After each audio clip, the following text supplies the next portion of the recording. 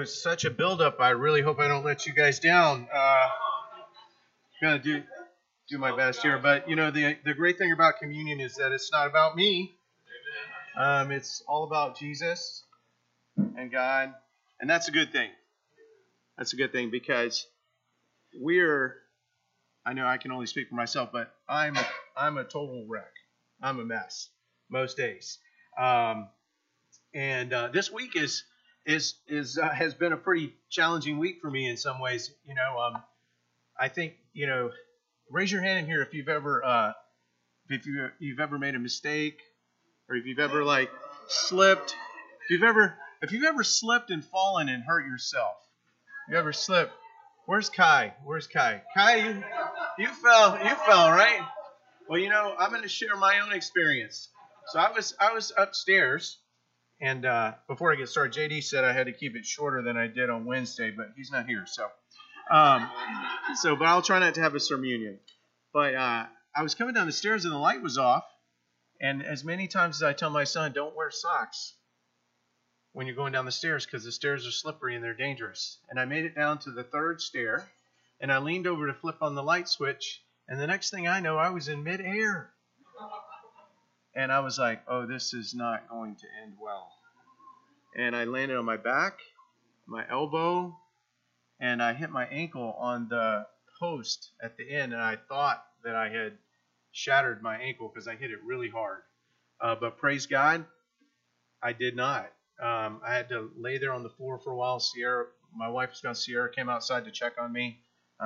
She did laugh at me a little bit, which hurt my feelings. I was a little humiliated. But in any event, I'm going to be sharing from Psalm 32. And what I hope to help us with this morning is how we can get to a better place spiritually. And how we can feel confident in our relationship with God. Because I know that I struggle at times in feeling confident that I'm saved, that I'm righteous, that God loves me, that I'm doing what I'm supposed to be doing. Because I make a lot of mistakes, And anyway, I'm going to read the scripture in Psalm 32. It says, "Blessed is the one whose transgressions are forgiven, whose sins are covered. Blessed is the one whose sin the Lord does not count against them, and whose spirit is no deceit."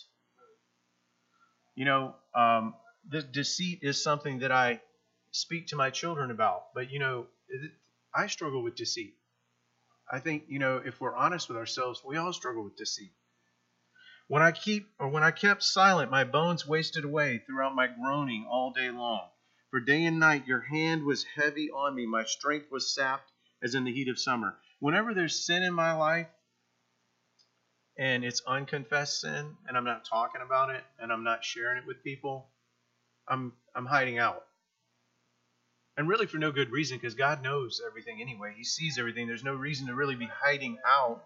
And I'm just suffering because my spirit, what's going on is the Holy Spirit is in conflict with the sin that's in my life, and God's trying to encourage me, hey, you need to talk to somebody.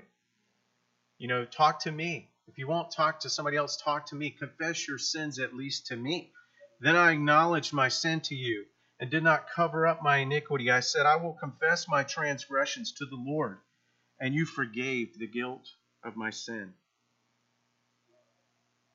So that's how we can get right with God, is we can realize that God already knows everything that's going on in our lives anyway. And there's no reason we can't come before Him confidently and just confess what's happening. Amen. Come on, bro. Therefore, let all the faithful pray to you while you may be found. Surely the rising of the mighty waters will not reach them. You are my hiding place. You will protect me from trouble and surround me with songs of deliverance. I will instruct you and teach you in the way you should go. I will counsel you with my loving eye on you. Do not be like the horse or the mule, which have no understanding. That's me. I don't know about you, but I tend to be that way. I'm very stubborn. My wife can attest to this. Stubbornness is one of my strong points. It's also one of my weak points, too. Stubbornness can be a strength. If you're not easily swayed by your convictions, I think it can be a strength. But it also can be an impediment. But must be controlled by bit and bridle, or they will not come to you. Many are the woes of the wicked, but the Lord's unfailing love surrounds the one who trusts in him. Rejoice in the Lord and be glad, you righteous. Sing, all you who are upright in heart. So today, there's a couple of things I took out of this. When we confess our sins to God, the 3 P's. We pray to God, God offers us protection, and then we praise God for the forgiveness of our sins. And that's kind of the order in which things go. That's how it is for me. Also, God offers us instruction. And then we're not like the mule. We actually have intelligence. We're not stubborn and daft. And then we're able, like we're doing here today, we're able to rejoice. And we're able to be glad and sing with an upright heart. And to be in a good place with God. And have fellowship with one another in a way that really encourages one another and helps each other to be closer, not only to each other, but most importantly to God and to Jesus.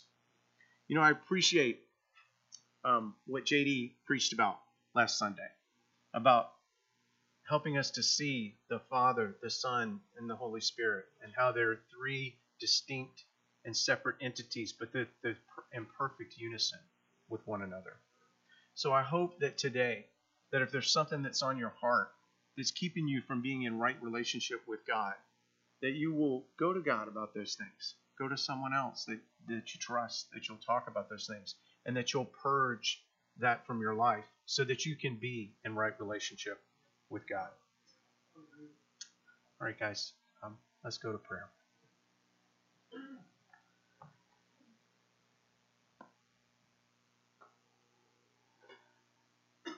Father, we thank you for just loving us, God, being merciful with us, not treating us as our sins truly deserve, God. God, I pray that we would not be proud. God, I pray that we would not be like a stubborn mule and not come to you, God. God, I pray that we would be led by the Spirit that you have given us to confess our sins to you and to one another, God, because we know that the prayer of a righteous man is both powerful and effective. And if we are faithful, God, if we confess our sins, you are faithful to cleanse us and to purify us from all unrighteousness, God. Those are the promises of your Scripture, God. We don't have to continually stay in the downward spiral of accusation that Satan does to us, God. I know that happens to me, God, and it causes me not to be in right relationship with you and with others, God, and we don't have to live that way, God. God, I pray that if there's anyone here today, God, that they need to be open about things that are going in their life, I pray that we remember that shame doesn't work, God. Confession works, God. Being open with you, walking in the light, God, that is what gives us fellowship with you, Father. Father, I thank you for this time here today. I thank you for communion. I pray for the juice and the bread, which represent your blood and your body that were sacrificed for us. Help us to examine ourselves, to remember Jesus, God, and the sacrifice that was made for us. We love you and pray these things in the name of Jesus. Amen.